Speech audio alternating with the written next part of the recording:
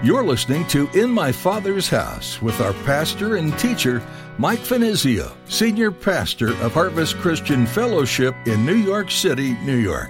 In my Father's house, there's a place for me. In my Father's house, where I long to be. Oh, my heart will not be troubled. I remember what you said. You'll return that I might live in my Father's house. And he has taken it out of the way, that is Jesus, having nailed it to the cross. And so therefore the righteous demands of the law were forever satisfied, delivering the believer from its bondage. Fifthly, through this great salvation, we have provision for the forgiveness for our sins, which is assured, and that is we'll never stand in judgment before God. When you have received Christ as your Savior, you will not need to worry about standing before God in judgment. In today's message from Pastor Mike, he teaches you that as a follower of Jesus, he took all the wrath of judgment for those who would believe in him. Pastor Mike explains that as a child of God, you don't need to worry about your standing before him. Jesus, by his finished work on the cross, has accomplished for you righteous standing. You are righteous because of the work of Jesus. Now here's Pastor Mike in the book of 1 Peter chapter 1 as he continues his message, The Three Phases of Salvation. I remember what you said. You return that I might live in my Father's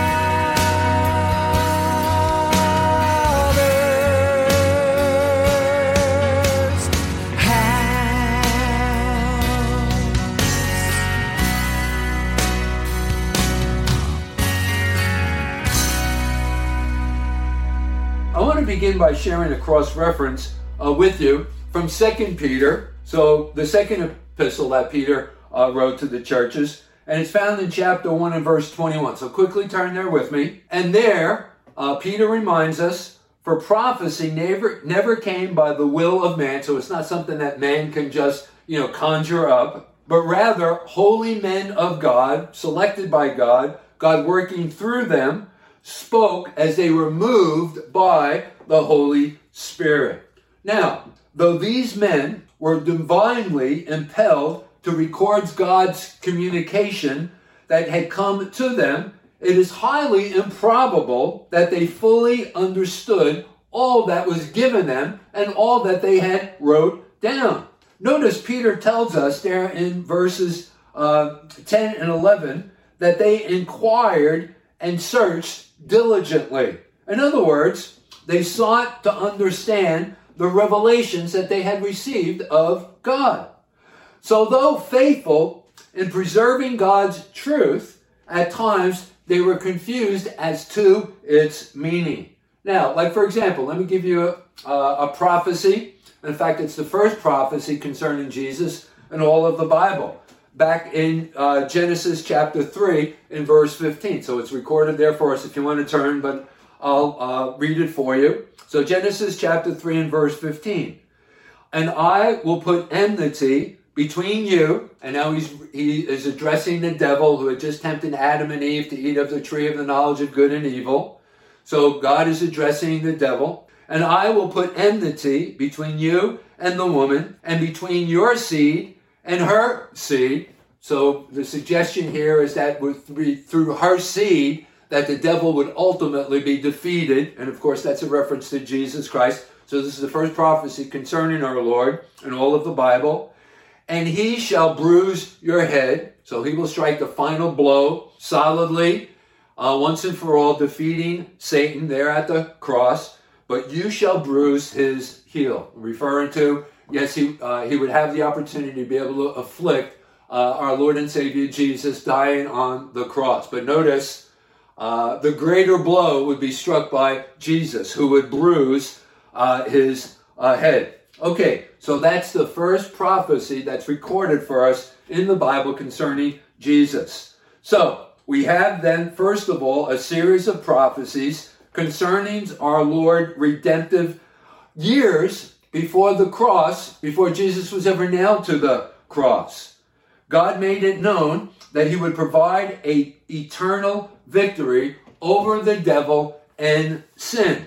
But let me ask you a question. Do you think the one who recorded these words, and most attribute the first 5 books of the Bible, known as the Pentateuch, to Moses, do you think that Moses actually knew or grasped the meaning of that prophecy? I don't think so. Let me give you another example of this. This one's from the book of Lamentations, chapter 1 and verse 12. Let me read it for you.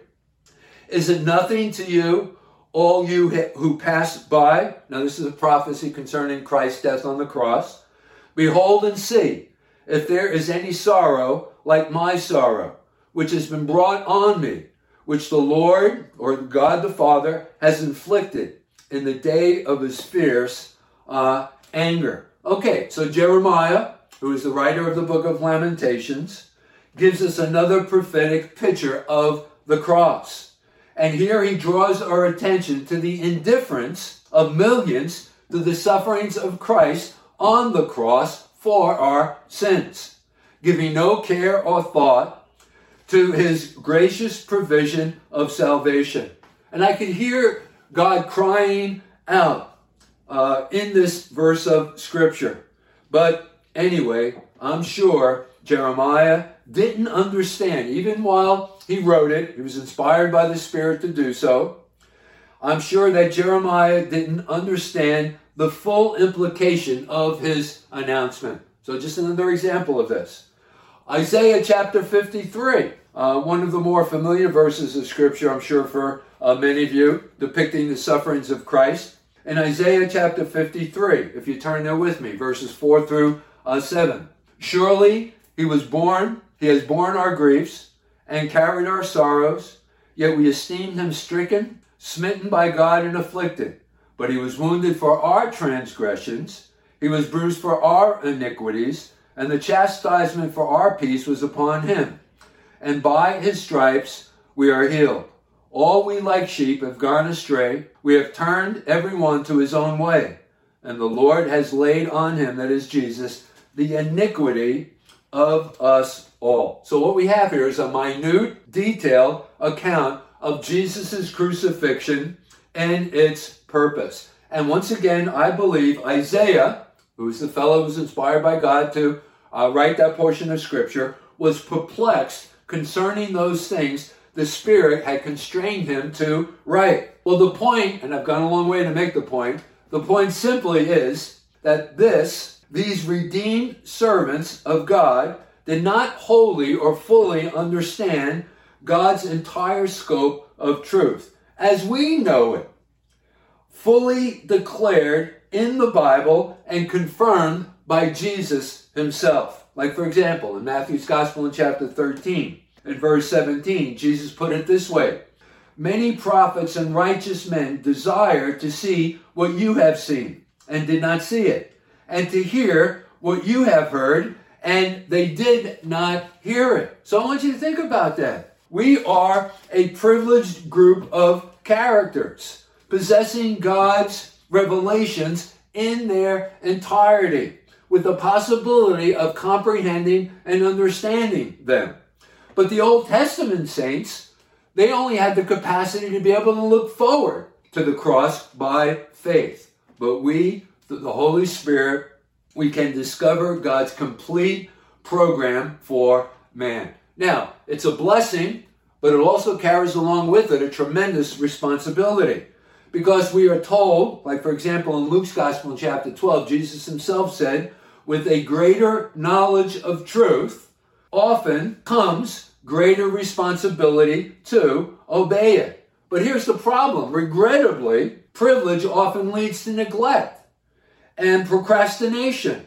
I mean, there are millions of people who have heard the gospel, are familiar with God's plan of salvation, and yet they do nothing about it. There are people who attend church week in and week out, who have only a head knowledge of the gospel, but have never experienced it in their hearts. To those people, Jesus would say, remember Lot's wife. Luke's Gospel in chapter 17 and verse 32. Though almost saved, that is Lot's wife, she was eternally lost. Having heard the word, even starting to obey the word, what happened? She turned back out of Sodom and she perished. She serves as a warning to all who are undecided, lest the same judgment falls upon them. Now, someone may be thinking, well, I know the truths of God. I know that Jesus is the way, the only way, and I know my salvation and my eternal destiny is only based upon the decision that I make for Jesus Christ. I know that, but I'm having such a good time, doing the things that I want to do with my life. And listen, at the end of my life, maybe when I'm on my deathbed, I'll make that cry. I'll cry out to God. I'll make that decision for Jesus. Well, first of all, you don't know if you're going to have that opportunity. That is a deathbed conversion experience. And also, I want you to think about this. Think about all of the time. If you don't make that decision for Christ today or soon, think about all of the years that are wasted. How quickly life goes by. And just you could have been the recipient of all of God's blessings over those many years that you procrastinated. And that's why the Bible tells us today is the acceptable day of our salvation. Because you know what? Tomorrow is unsure. So anyway, that's the first phase of our salvation, that is prophecies. Well, let's move on. The second phase of salvation is the price of our great salvation. And that seems to be suggested there in verse 11. Notice Peter mentions here the sufferings of Christ. In other words, that was the price that had to be paid that we might experience this great salvation. And so Peter refers to the sufferings of Christ. There was a time when Peter really didn't understand the sufferings of Christ. For example, as a cross-reference for this, if you quickly turn with me to Matthew's Gospel in chapter 16. And Jesus at this time is preparing his disciples for his leaving them. And so he speaks about this divine appointment that he has in Jerusalem to be crucified. And so he's sharing it with his disciples. And in Matthew's Gospel in chapter 16, verses 21 through 23, we are told from that time, Jesus began to show to his disciples that he must go to Jerusalem and suffer many things from the elders and the chief priests and scribes, and be killed, and be raised on the third day. Then Peter, notice the way that he responded, took him aside, that is Jesus, and began to rebuke him, saying, "Far be it from you, Lord, this shall not happen to you." But he turned and said to Peter, because what Peter had suggested here was actually motivated by the devil, "Get behind me, Satan. You are an offense to me, for you are not mindful of the things of God, but rather the things of men." But anyway, that was then concerning Peter, and this is now. And it is obvious Peter had obtained the full understanding and the significance of Christ's death in his heart. Now, how important is this? I want you to think about that. I mean, his atoning work is man's only hope. And without it, there cannot be any salvation. Now, despite God's full revelation, there still remains today a gross misunderstanding of the true meaning of the cross. For some, it's just a symbol of the Christian faith, a charm, a medal that we wear around our neck, or a cross, or a bumper sticker that we put on the bumper of our vehicles. Some approach it like some historical event that had taken place in history, or the object of religious sentiment. But the Bible teaches us that the cross represents two specific things. The first of which, of course, is salvation. And then the second is submission. You see, at Calvary, the price for sin was paid forever. When Jesus hung on that cross in the last few moments of his life, before he dismissed his spirit, he cried out, "It is finished." And literally, that phrase, "it is finished," can be translated from the original Greek language, paid or payment received. You see, the sin debt of mankind was wiped out. Eternal payment was made so that all who believe upon Jesus might be saved. Acts chapter 4 and verse 12. There we are told, "Nor is there salvation in any other, for there is no other name under heaven given among men by which we must be saved." Okay, but the cross means more than salvation. In Matthew's Gospel in chapter 16 and verse 24. So salvation through the person of Jesus Christ. But then also, Jesus himself said concerning the cross, "If any man will come after me, let him deny himself, pick up his cross, and follow me." So therefore, the cross also represents complete submission to God.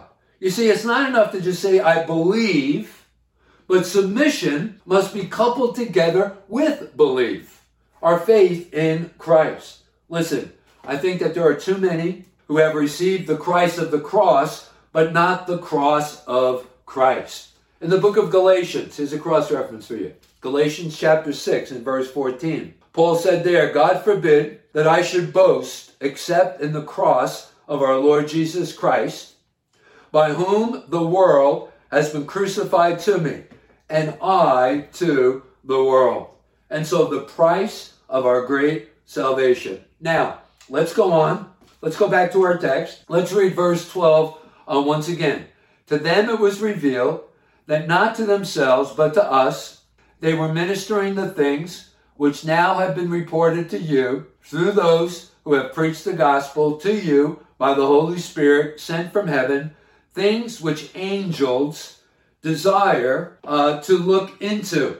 Okay, now, what are those magnificent things that were proclaimed by the preachers of Christ's blessed gospel? Well, we're talking about now the provisions God has made possible through Christ's sacrifice for all who come to him for salvation. And that brings us to our third point, the third phase of our salvation, and that is its provisions. And there are many. There are 7 of them. I came up with a list of 7.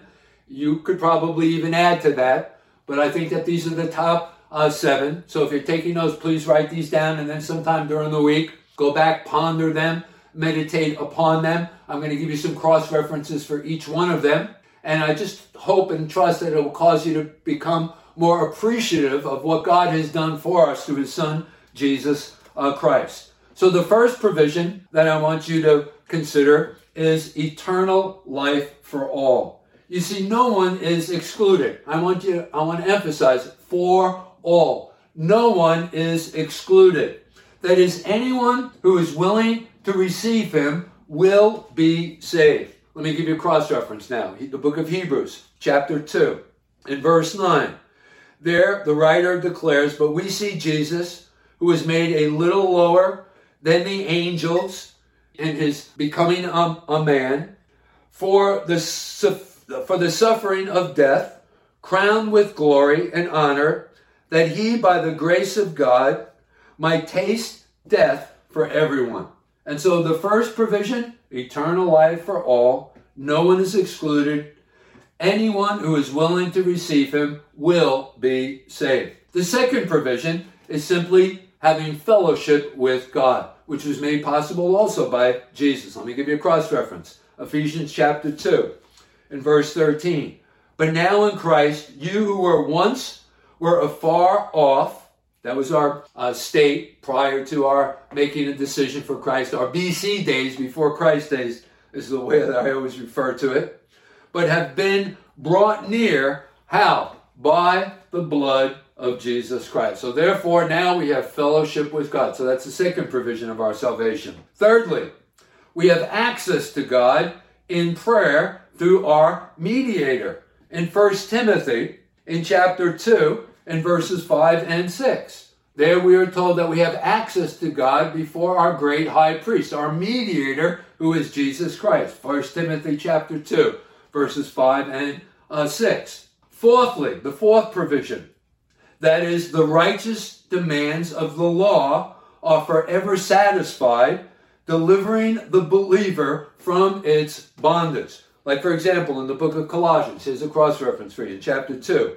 in verse 14. Having wiped out the handwriting of requirements that was against us, referring to the Old Testament law, which we were unable to keep, which was contrary to us, and he has taken it out of the way, that is Jesus, having nailed it to the cross. And so therefore the righteous demands of the law were forever satisfied, delivering the believer from its bondage. Fifthly, through this great salvation, we have provision for the forgiveness for our sins, which is assured, and that is we'll never stand in judgment before God. Ephesians chapter 1 and verse 7. In him we have redemption through his blood, the forgiveness of sins, according to the riches of his grace.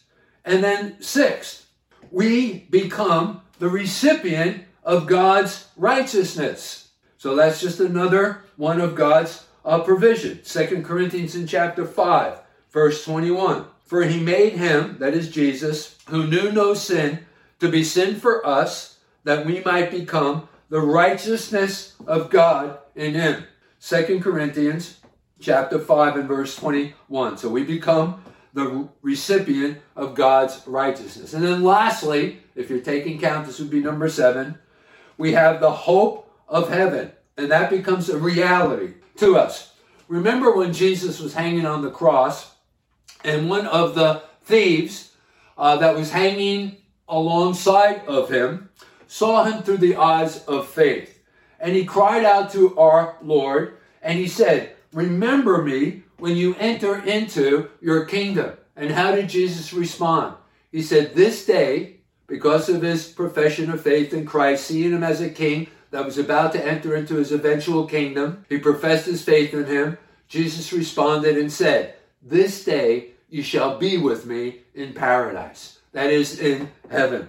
So that's the 7th and final provision in the list that I came up with. That is the hope of heaven. It becomes a reality for us. And by the way, that text is found in Luke's Gospel in chapter 23, verses 42 and 43. So how wonderful are these provisions?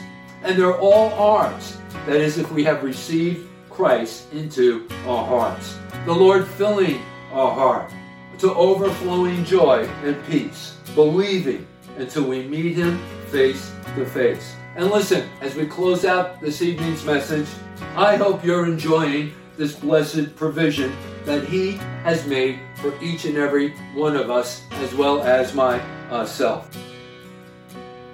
In my Father's house, there's a place for me. In my Father's house, where I long to be. Oh, my. That's all we have time for on today's edition of In My Father's House. Thanks for joining us. Did you know that you can listen to Pastor Mike's teachings on your favorite podcast app? Just search for In My Father's House with Mike Finizio. Be sure to subscribe and let us know you're a listener in the comments. We love seeing how God is using His Word in incredibly powerful ways. If you don't yet have a church to call home, we'd love for you to join us for worship this Sunday at Harvest Christian Fellowship. You can find all the information you need at harvestnyc.org. While you're there, you can reserve your seat by clicking on Contact and then the Register link. We're located in Midtown Manhattan, and there's easy access from Port Authority on 42nd and Penn Station on 34th. If you're not in the area, or if you're unable to attend in person, we'd still like to have you be a part of our time studying God's Word. We're live streaming our services each week, and you can connect on our website. Again, that's harvestnyc.org. If you'd like to hear today's message again or to catch previous Sunday messages, click on the Resources tab. You can also watch services through our Vimeo link or connect with us on Facebook and Instagram. Links to all of these are available at our website. One more time, that's harvestnyc.org. As we wrap up our time with you today, we'd like to remind you just how much your Heavenly Father loves you. We also want you to know how grateful we are to have you as a part of our listening audience. Thanks again for joining us. We look forward to learning more from 1 Peter next time on In My Father's House.